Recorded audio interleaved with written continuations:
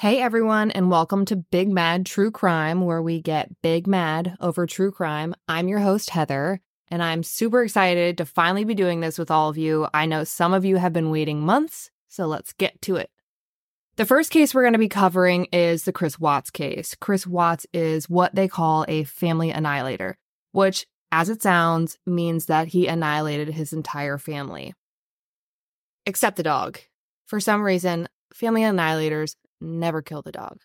Anyways, we all know what he did, but now it's time to dig into how he did it and the events leading up to and after it happened. I've gone through the entire 1900-page discovery, and I'm pretty sure you're going to be shocked at what you don't know about this case. Episode 1 is going to cover day 1 of the Watts family murder, the day that Chris's wife and children went missing, and the sequence of events that followed. I could bother you with small talk, but nobody cares, so let's dive in.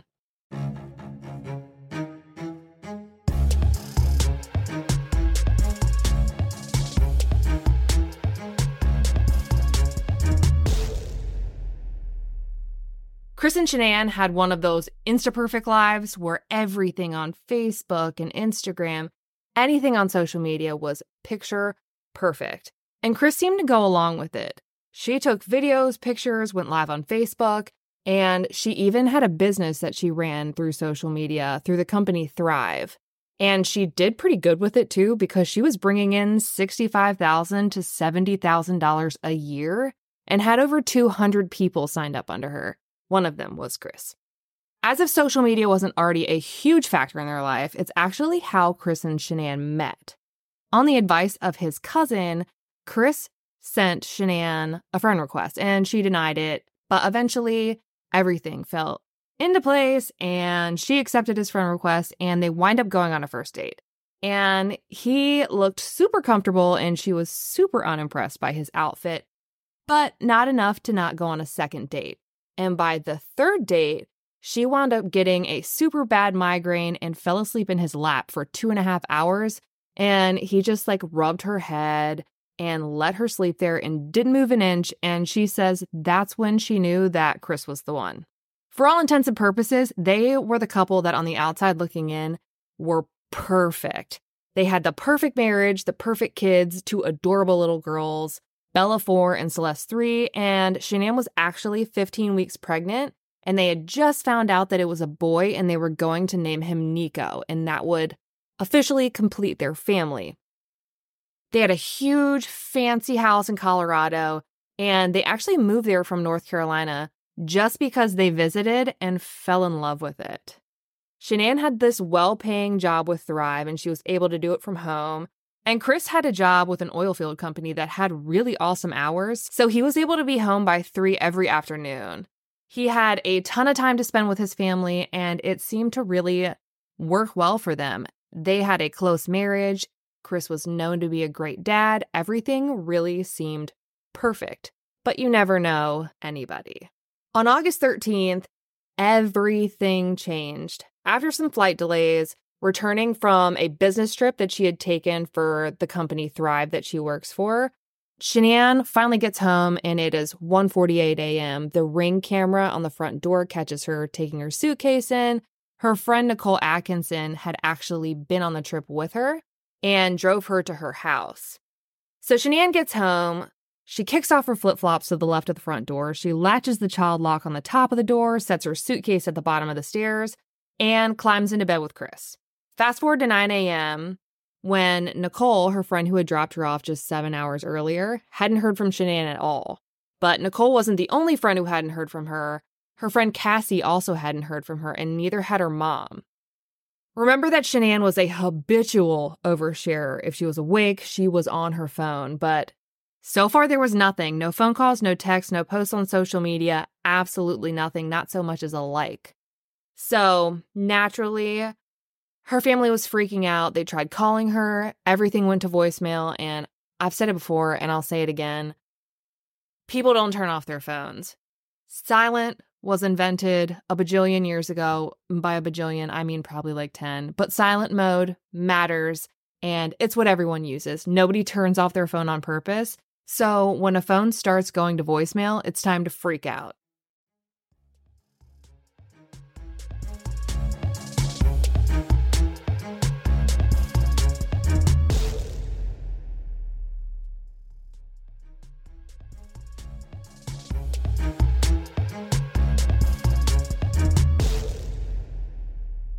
Deciding not to risk anything, Nicole and her teenage son hop into the car and head over to Shanann's house. Shanann and Chris have one of those punch code entry systems, and all of Shanann's friends had the code. So Nicole just punched it in and opened the door, but it actually caught on something, which was the child latch. It was still hooked from the inside of the door. She looked around through the crack to see if she could see anyone, and all she sees is Shanann's flip-flops that she had worn the night before, home from the airport, still sitting next to the front door. Now, you can't lock those latches from the outside, so no one had left out of the front door, and her shoes were still there, and everybody has a favorite pair of shoes. I know that I have a favorite pair of shoes. I know what shoes my husband's going to wear out. I know what shoes my daughter's going to wear out. So it was peculiar. They all know that everybody uses the front door of this house. The kids are super light sleepers, and Shanann didn't like people using the garage because it would wake them up, yada, yada, yada. So naturally, Nicole is uncomfortable. So she sees the shoes there. She can't get the door open. So Nicole's son stands on top of her car and tries to see through those narrow windows at the top of the garage and actually sees Shanann's Lexus still parked in the garage. So that was the only car at her disposal, and the child seats were actually still in the garage too. So no one could have left this house. You know, they would need the child seats for the girls. You can't latch the child latch from the inside of the door. Something is amiss. And yeah, I said Lexus when I told you that Shanann did well with Thrive. I mean, she did really well. They even leased this car out for her, and it was their only vehicle other than Chris's work truck. And his work truck couldn't be used for anything other than going to and from work. Shanann and the girls were not allowed to be in it. So if her car was at home, she was at home. So Nicole, being the kind of friend that everybody needs, her and her son hop back into the car and head to Shanann's OB's office because she knew that she had a 15-week appointment scheduled at 9 a.m. that morning, and surely if she was anywhere, she would be there. And I don't know who she talked to, but somebody violated the shit out of HIPAA and let her know that Shanann had actually missed that appointment. At this point, we have 3 people flipping out. Nicole was doing all the legwork, going to the house, to the OB, peeking through windows.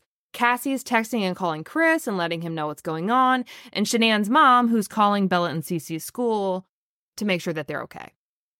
But no one can give her that peace of mind because Bella and Cece are not at school. They never showed up. Shanann was a super type A personality. She made her and her kids' beds every morning. The house was always spotless. The kids had their outfits picked out for the night before. And today was actually scheduled to be the girls' first day back at school after summer break. Now everybody is beyond concern. At 11:40 a.m., Nicole calls the police and asks for someone to come check on Shanann because she can't get a hold of her. Nicole tells police that she dropped her off at 1:48 in the morning and that she hadn't been feeling well. She was 15 weeks pregnant and has diabetes. Now, Shanann was known to others to be somewhat of a hypochondriac. She was said to have a few different medical conditions. Lupus is certainly something she had officially been diagnosed with in the past, but this is the first and the only time I ever saw diabetes mentioned. She told the police that Shanann hadn't been answering anyone's calls or texts and that she had missed her OB appointment over an hour and a half ago. She says that Shanann's car is still in the garage as well as the child seats, and her shoes are still by the front door. The child latch is still locked, so no one could have gone out that way, and she's tried everything that she can think of to make sure that her friend's okay and that her daughter's okay, and she's essentially gotten nowhere. Nicole calls Chris to tell him that he needs to come home and check on his wife. He's the only one with a garage door opener who can get into the house, so homeboy has got to be quick. The responding officer gets there, and like before, Nicole punches in the code, but again, the door's stopped by the child latch at the top.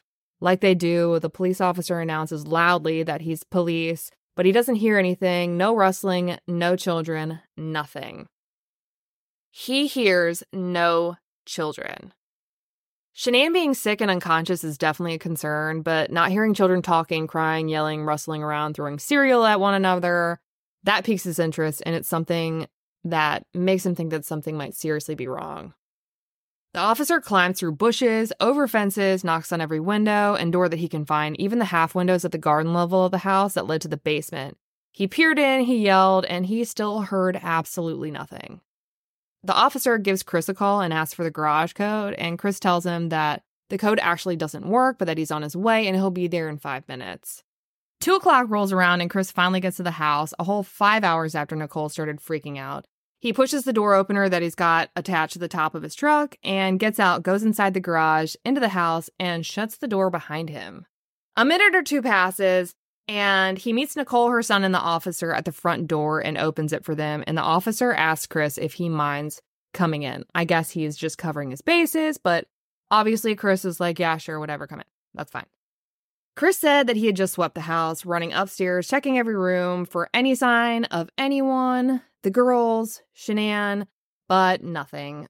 And Chris isn't really freaking out. He's not panicking at all. He's just kind of relaying the information to the officer and Nicole. But now Nicole's panicking. While everyone's walking around the house looking for anything that might stand out, Chris goes upstairs and announced that he found Shanann's cell phone. According to the police report, he found it powered off between 2 couch cushions in a couch that they have in their upstairs loft. That's a super specific place to look for a phone. Anyways, this is when Nicole loses her shit, like officially loses her shit. And she's actually on the phone with Shanann's mom when Chris finds the phone. And when she tells Shanann's mom, it is one of the most heartbreaking and like earth rumbling messages I've ever heard relayed. It was like the confirmation they needed that something bad had happened. Shanann's phone was her entire life. She used it from sunup to sundown. She was constantly calling and texting her friends, taking videos, going live on Facebook, running her Thrive business. Shanann isn't the kind of person who would go anywhere without a phone, let alone turn it off, so something was officially wrong here. Chris turns the phone on, but there's a code, and he's the worst husband ever and doesn't know it. But like I said, Nicole is the kind of friend that everyone needs, and she knows the code. It was their baby's due date. Okay. When they finally get into the phone, there is a huge flood of messages and missed calls that start coming through of people who have been trying to reach her for one reason or another. It's here that Chris walks back into and then out of the bedroom, holding Shanann's wedding ring as if to say, "Look what I found, she must have left me." Nicole and her son and the officer start suggesting where Shanann might be that may explain her absence. Could a friend have come and picked her up? Well, the child seats were still in the garage, so probably not. Could she be taking a walk or a hike? Yeah, probably not. Could she be down the road at the neighborhood pool? There's a reasonable explanation. So naturally, Chris runs out the door without any shoes on and goes to check and see if his family was at the pool. And the last sentence was a lie. He actually doesn't react at all. He does not care. He does not check the pool. He does not send anyone to check the pool. He does not pass go or collect $200. This is when Nicole starts making side eyes to the police officer as to kind of say, "You're seeing this too, right?"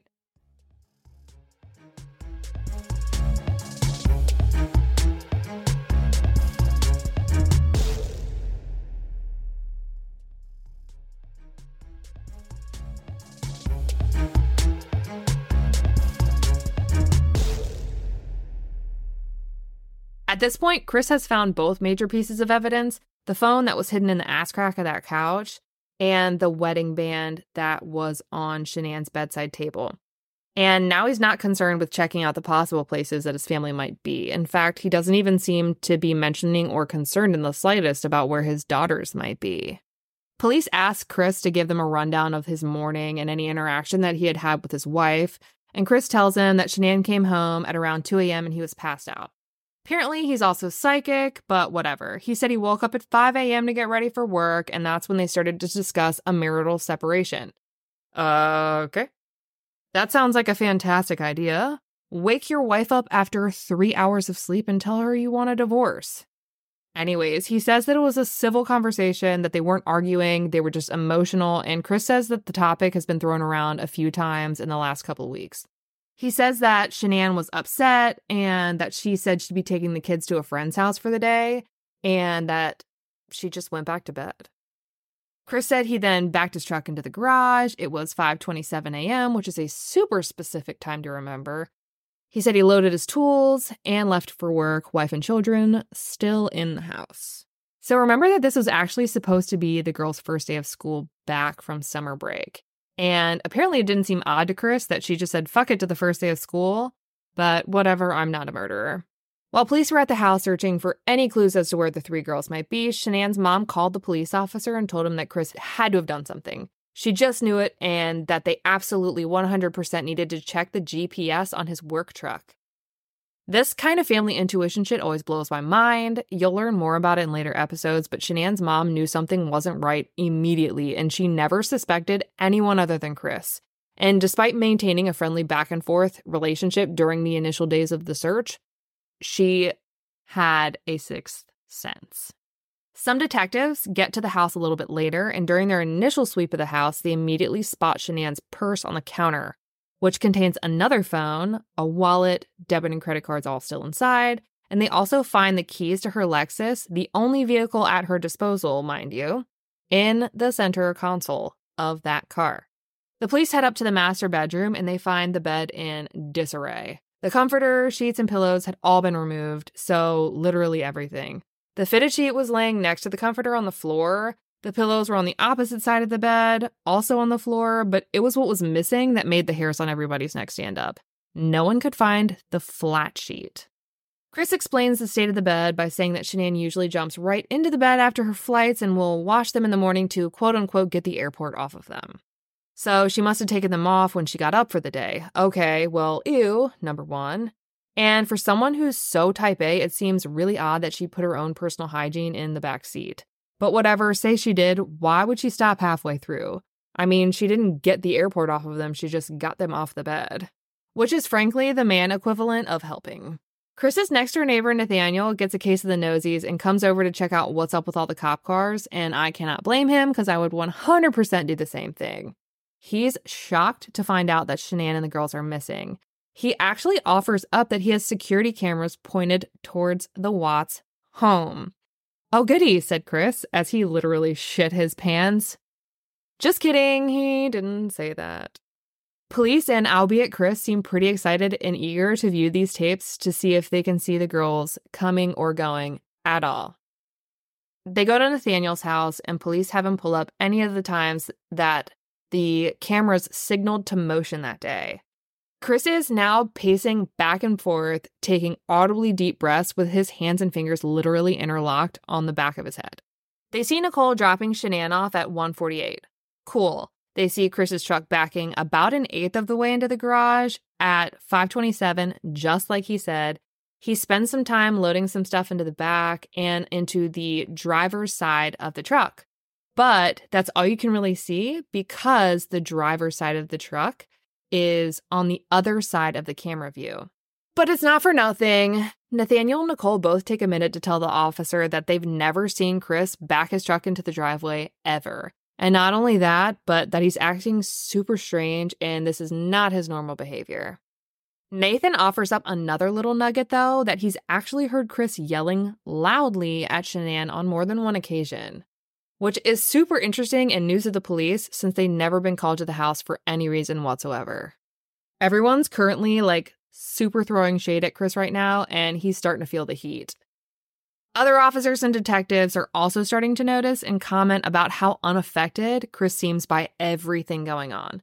He's not panicking, he's not crying, but he's being really cooperative, so all anyone can really do right now is play nice, keep looking for the girls, and bide their time.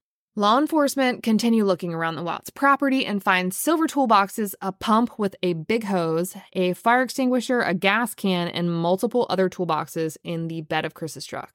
One officer actually notices a shovel wedged between the bed of the truck and the silver toolbox in the bed. He noted that it looked like it had fresh dirt on it. And I'll take a minute to acknowledge that I think he's actually describing the truck box here, which Chris did have on the back of his work truck. So it's as if someone tried to shove a shovel between the back of the actual truck and the bed of the truck, maybe to conceal it. Chris asks the officers if he should go out and look for his family, but the police tell him, look, dude, you're in Colorado, her car's here, where are you gonna look? That was the one and only time that Chris ever asked to search for his missing wife and 2 daughters. Ever. Chris mentions offhand to one of the officers that he got a notification at 12:42 about the garage door being left open, as if it had any significance to where the girls were going to be, even though they've reviewed all footage and they know that no one came or went through the garage after Chris left for work that day. But then Chris tells the same police officer again and actually tells him a third time after that. And the officer was so weirded out by this that he actually noted it in his report that it was really odd. It was almost like Chris felt like he had gotten a lucky ghost notification or something that may one day serve as his alibi. But we all know how this ends, and that's not the spoiler alert that you're looking for.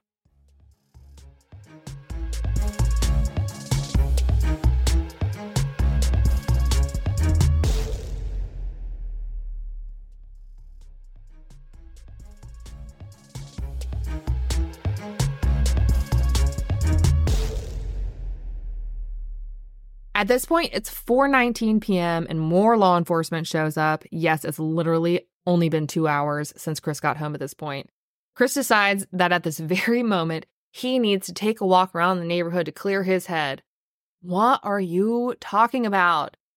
If this guy snuck into the garage, stole the Lexus, and drove off to find his missing family with his middle finger in the air, I'd get it. But you want to take a walk?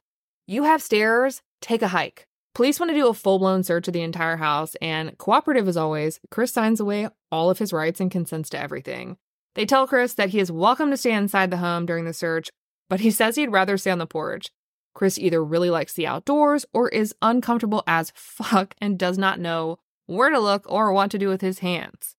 They find no sign of struggle at all, like literally whatsoever. The entire house was super organized, with the exception to their office, which they said had a lot of bags of medicine in it, all of which belonged to their daughters, Bella and Cece.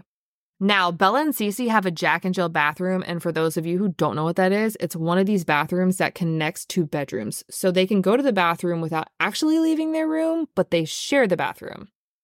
I've always found this super weird, but when they searched the girls' bathroom, there was no water in the toilet. And out of curiosity and to the bane of my husband's existence, I've tried to recreate this, and I've only been able to do it by clogging the toilet.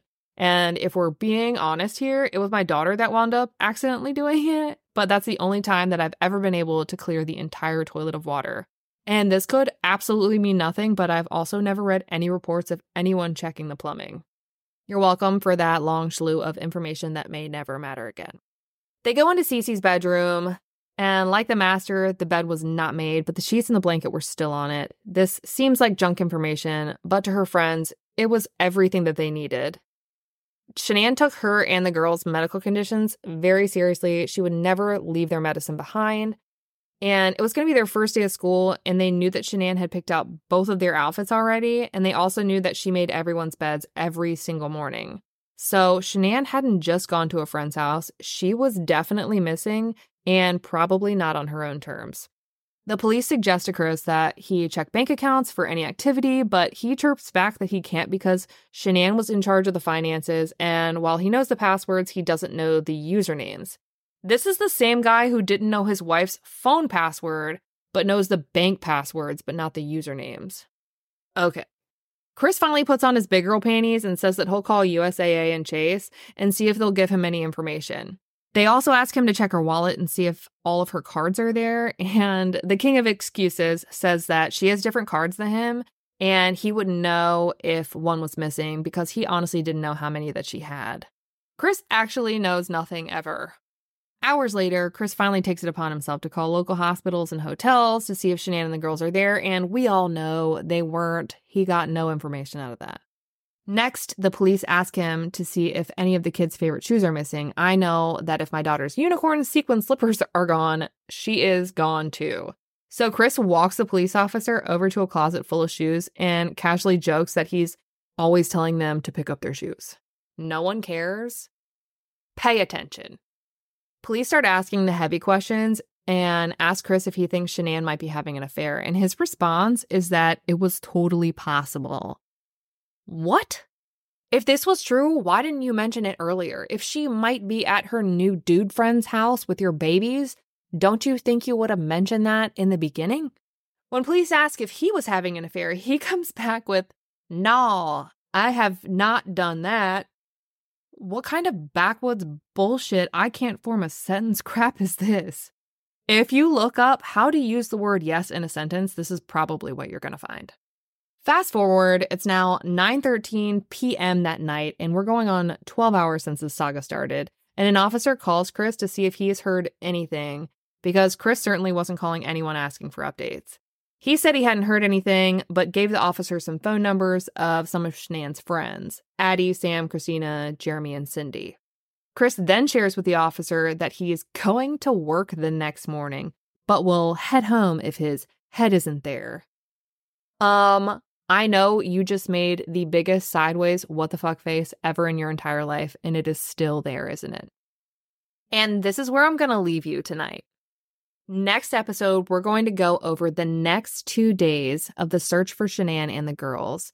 And there are some surprises that are going to come up and a little bit of word vomit from a stranger we haven't met yet. So, until then, make sure you subscribe to the podcast if you like what you hear. And if you get True Crime Fever in between Mondays, I actually do mini cases on Thursdays on my Instagram at @TheHeatherAshley. Until then, we out.